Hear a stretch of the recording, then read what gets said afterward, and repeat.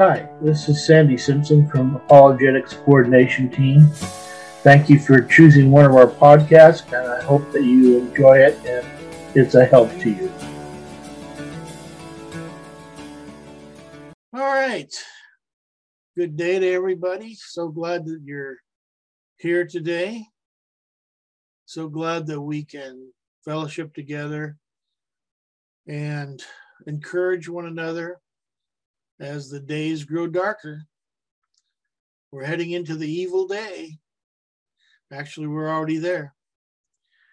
And the thing is, we need to stand strong. We need to stand in our faith and not let anything dissuade us.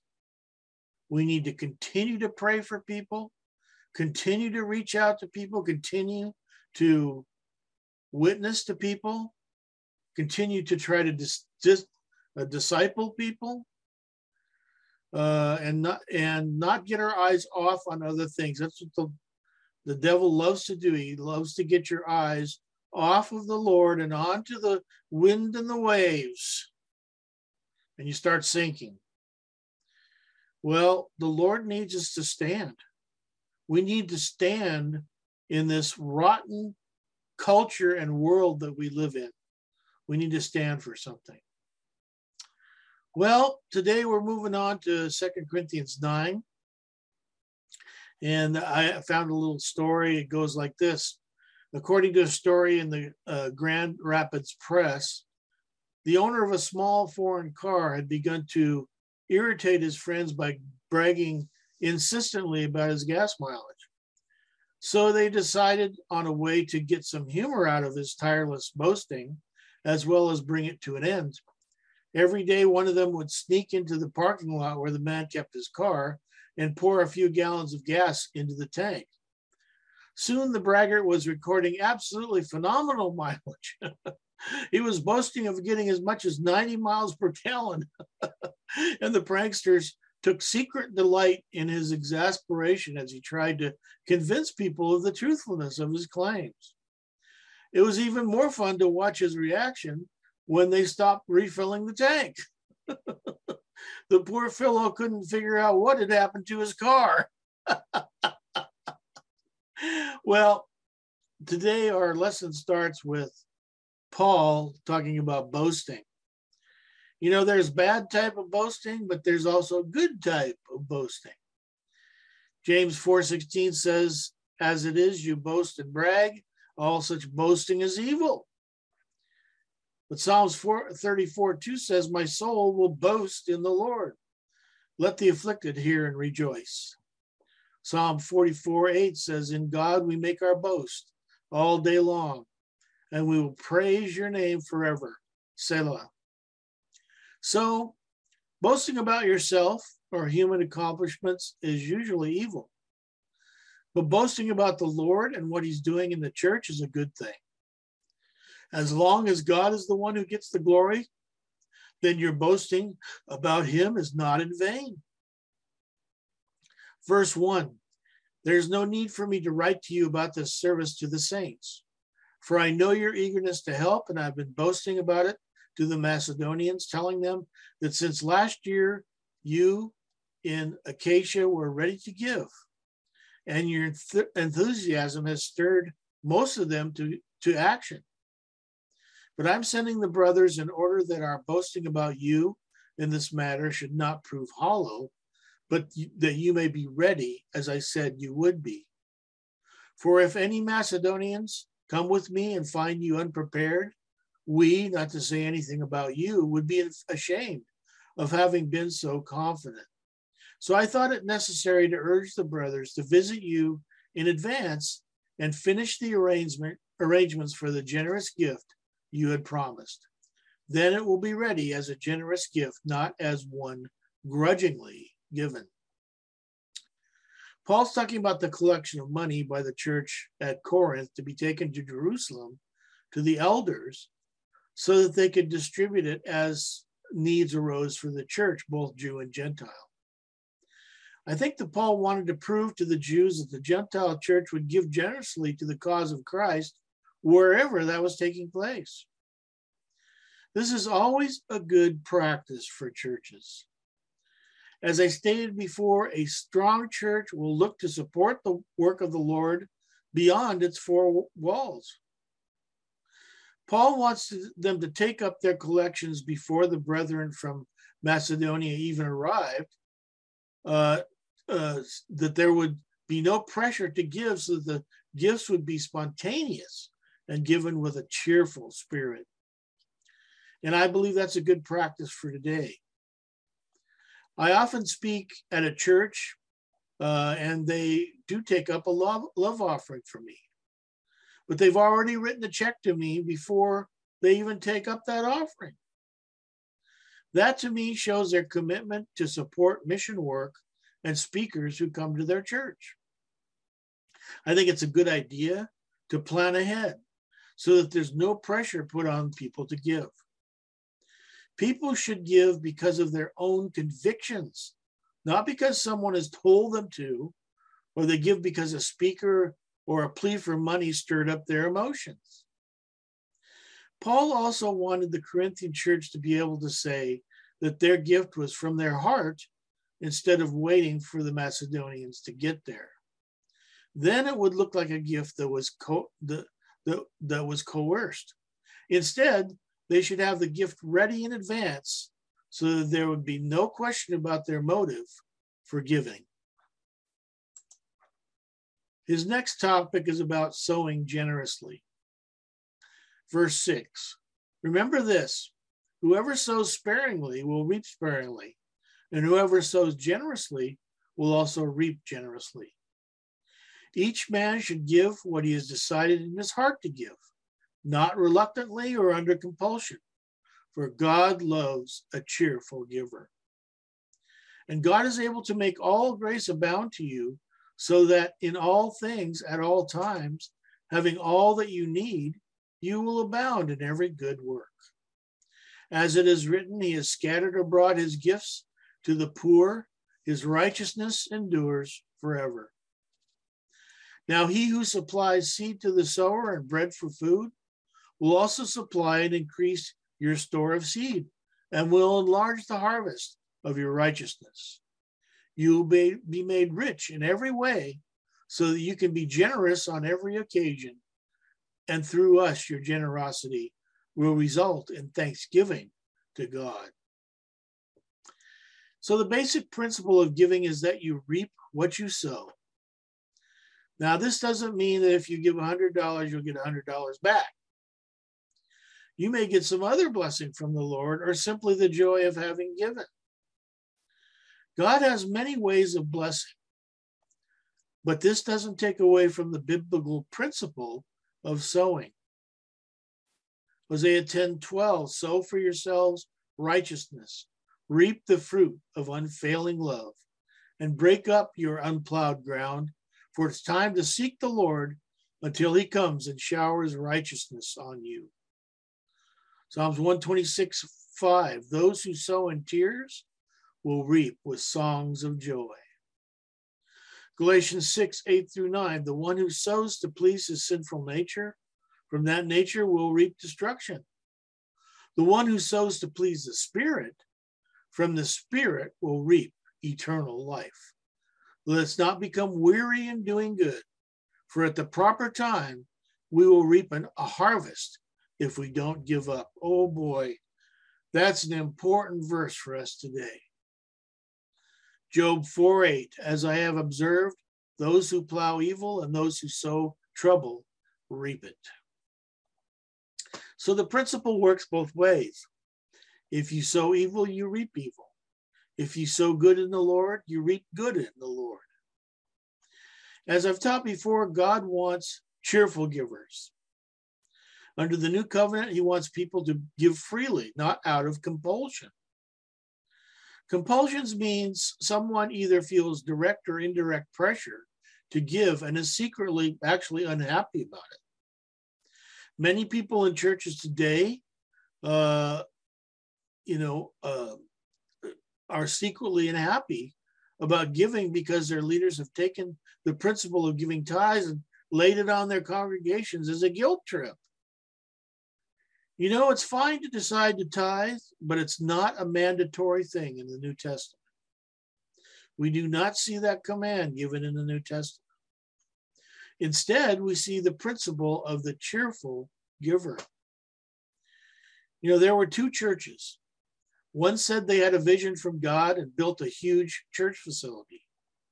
I won't go into the details, but you know what? They went into terrific debt, and the pastor began a series of messages on tithing to try to get more money in. I've seen this happen so many times. That church is deeply in debt today. A second church, actually in the same denomination, had to move and build a brand new building. But instead, the pastor simply reminded the church members of the need for money and where they were at financially. He did no message on giving or tithing, since he doesn't believe that tithing is a New Testament command. Well, the money took longer to come in, but it eventually did. And that church is not in huge debt, and they continue to add on as the Lord provides. Which church do you think went about collecting money in the right way? God is able to provide all the needs of any church or individual Christian. When we're working for the Lord, obeying his will and his word, God will provide for our needs. He may not provide everything we want, but he will provide our needs. God has always provided for our needs as a family. I can testify to this countless times. And we've been in the Lord's work, even though sometimes we were living in a state of poverty, basically. But God always provides and will continue to provide for his children. God also enlarges the harvest for those who plant according to his will. This doesn't mean that just because a church is big, it's doing the Lord's will. The harvest is talking about people who commit to the Lord because they've heard and understood the gospel. You know, a lot of people can build large congregations and churches by virtue of their personalities or oratory. But actually, that means nothing in the harvest of the Lord. God sees true results. There are many big, huge churches today that are not obeying the word of God. We were just talking about that. Thus, the Lord is not blessing them. Their apparent blessings are the blessings of the wicked. Solomon wondered that sometimes the wicked prosper more than the righteous, while the righteous perish. But the righteous never truly perish, do they? They have eternal life. Thus, for them to live is Christ, and to die is gain. The wicked may have earthly riches, but that will all be lost in the judgment. The blessings of the harvest go to those who obey the Lord and his word, not to false teachers and their large groups of followers.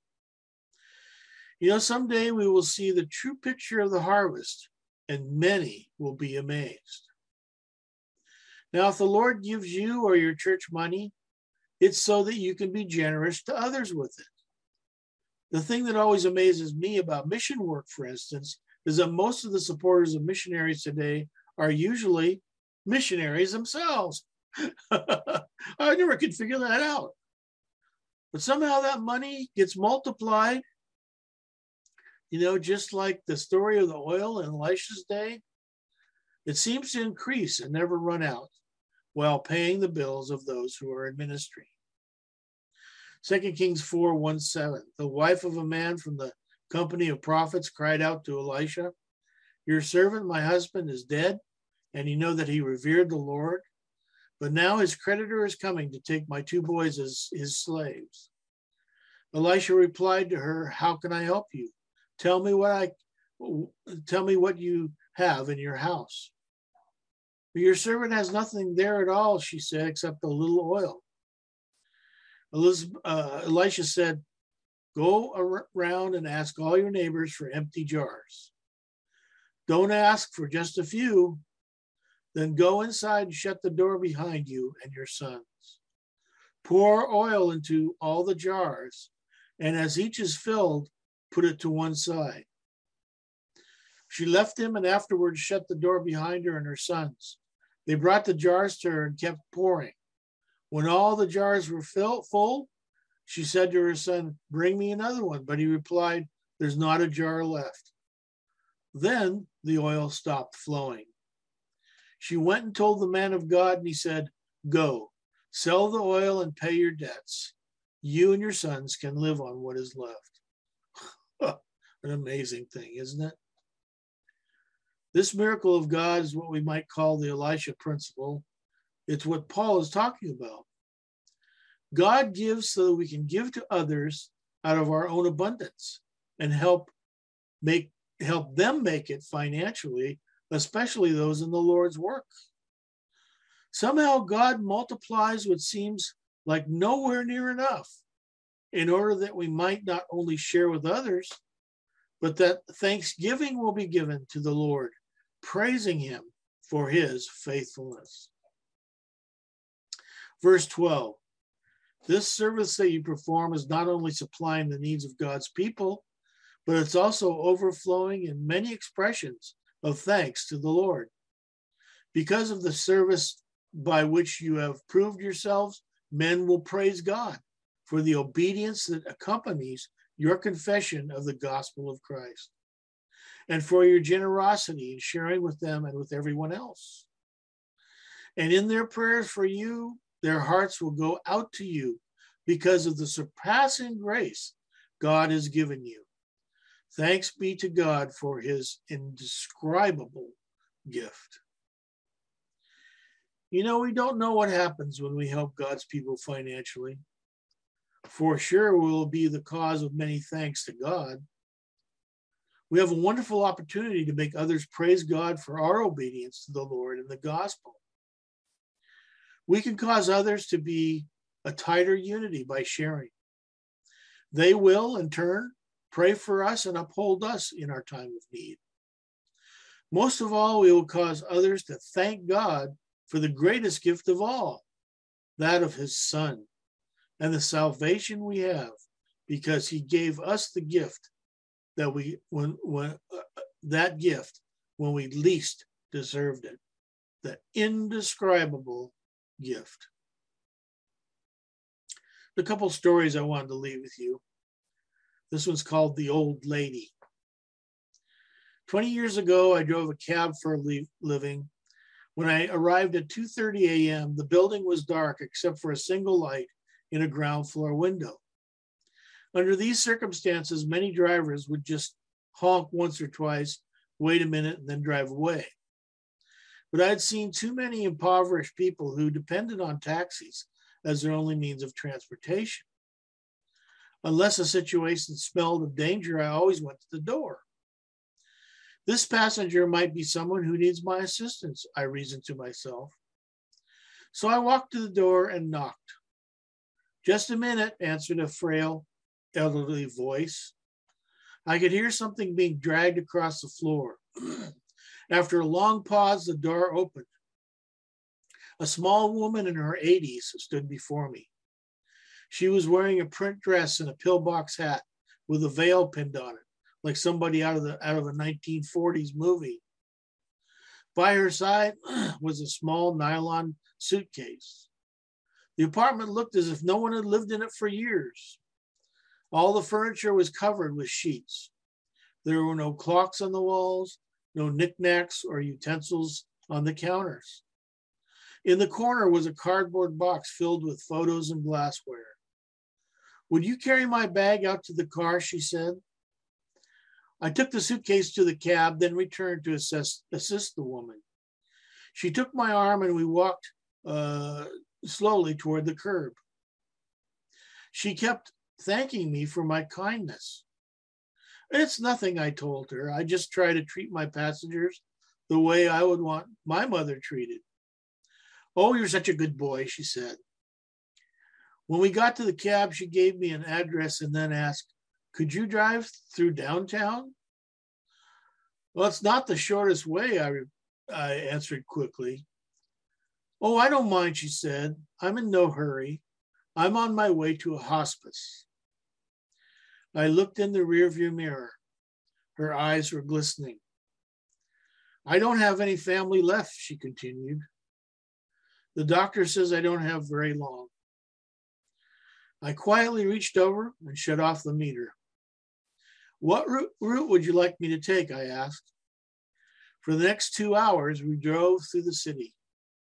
She showed me the building where she had once worked as an elevator operator. We drove through the neighborhood where she and her husband had lived when they were newlyweds. She had me pull up in front of a furniture warehouse that had once been a ballroom where she had gone dancing as a girl.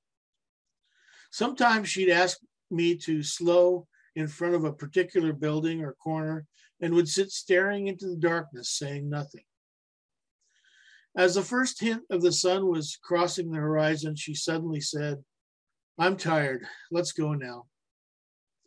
We drove in silence to the address she had given me. It was a low building, like a small convalescent home, with a driveway that passed under a portico. 2 orderlies came out to the cab as soon as we pulled up.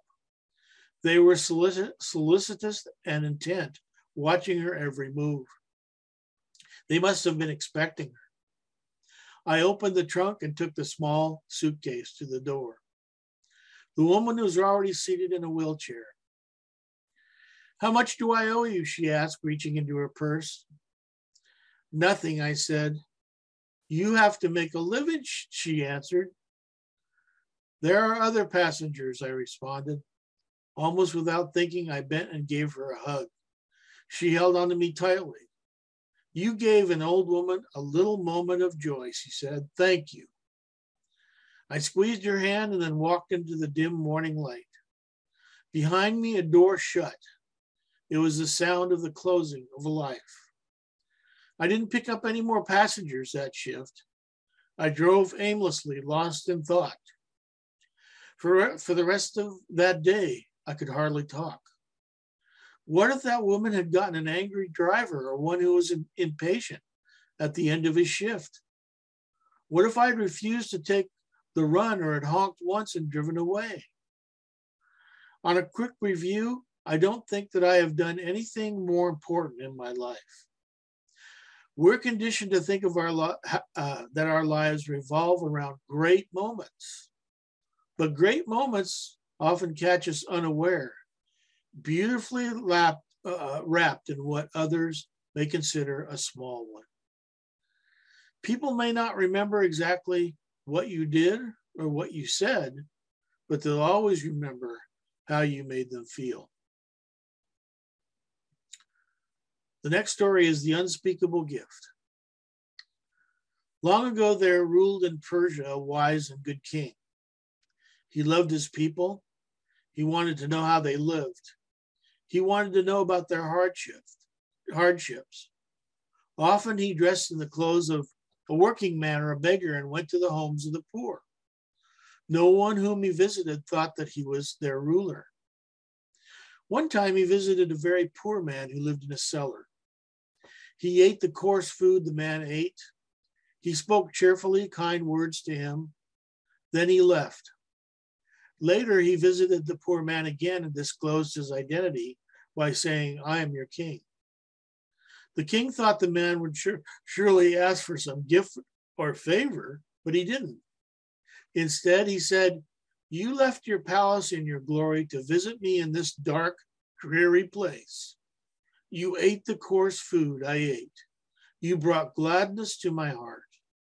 To others, you have given your rich gifts. To me, you have given yourself. The King of glory, the Lord Jesus Christ, gave himself to you and me. The Bible calls him the unspeakable gift. You know, who cannot estimate the value of God's gift when he gave to the world his only begotten Son? It's something unspeakable and incomprehensible. It passes man's understanding. Two things there are which man has no arithmetic to reckon and no line to measure. One of these things is the extent that man's loss, who loses his soul. The other is the extent of God's gift when he gave Christ to sinners. Sin must indeed be exceeding sinful when the Father must need give his only Son to be the sinner's friend.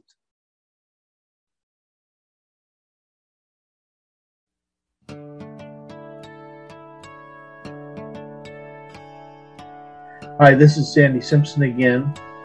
Thank you for listening to one of our podcasts. You can come to my website, Apologetics Coordination Team, at deceptioninthechurch.com, or go to our YouTube site called Act TV and check out our DVDs and books, etc. Thank you so much for checking us out.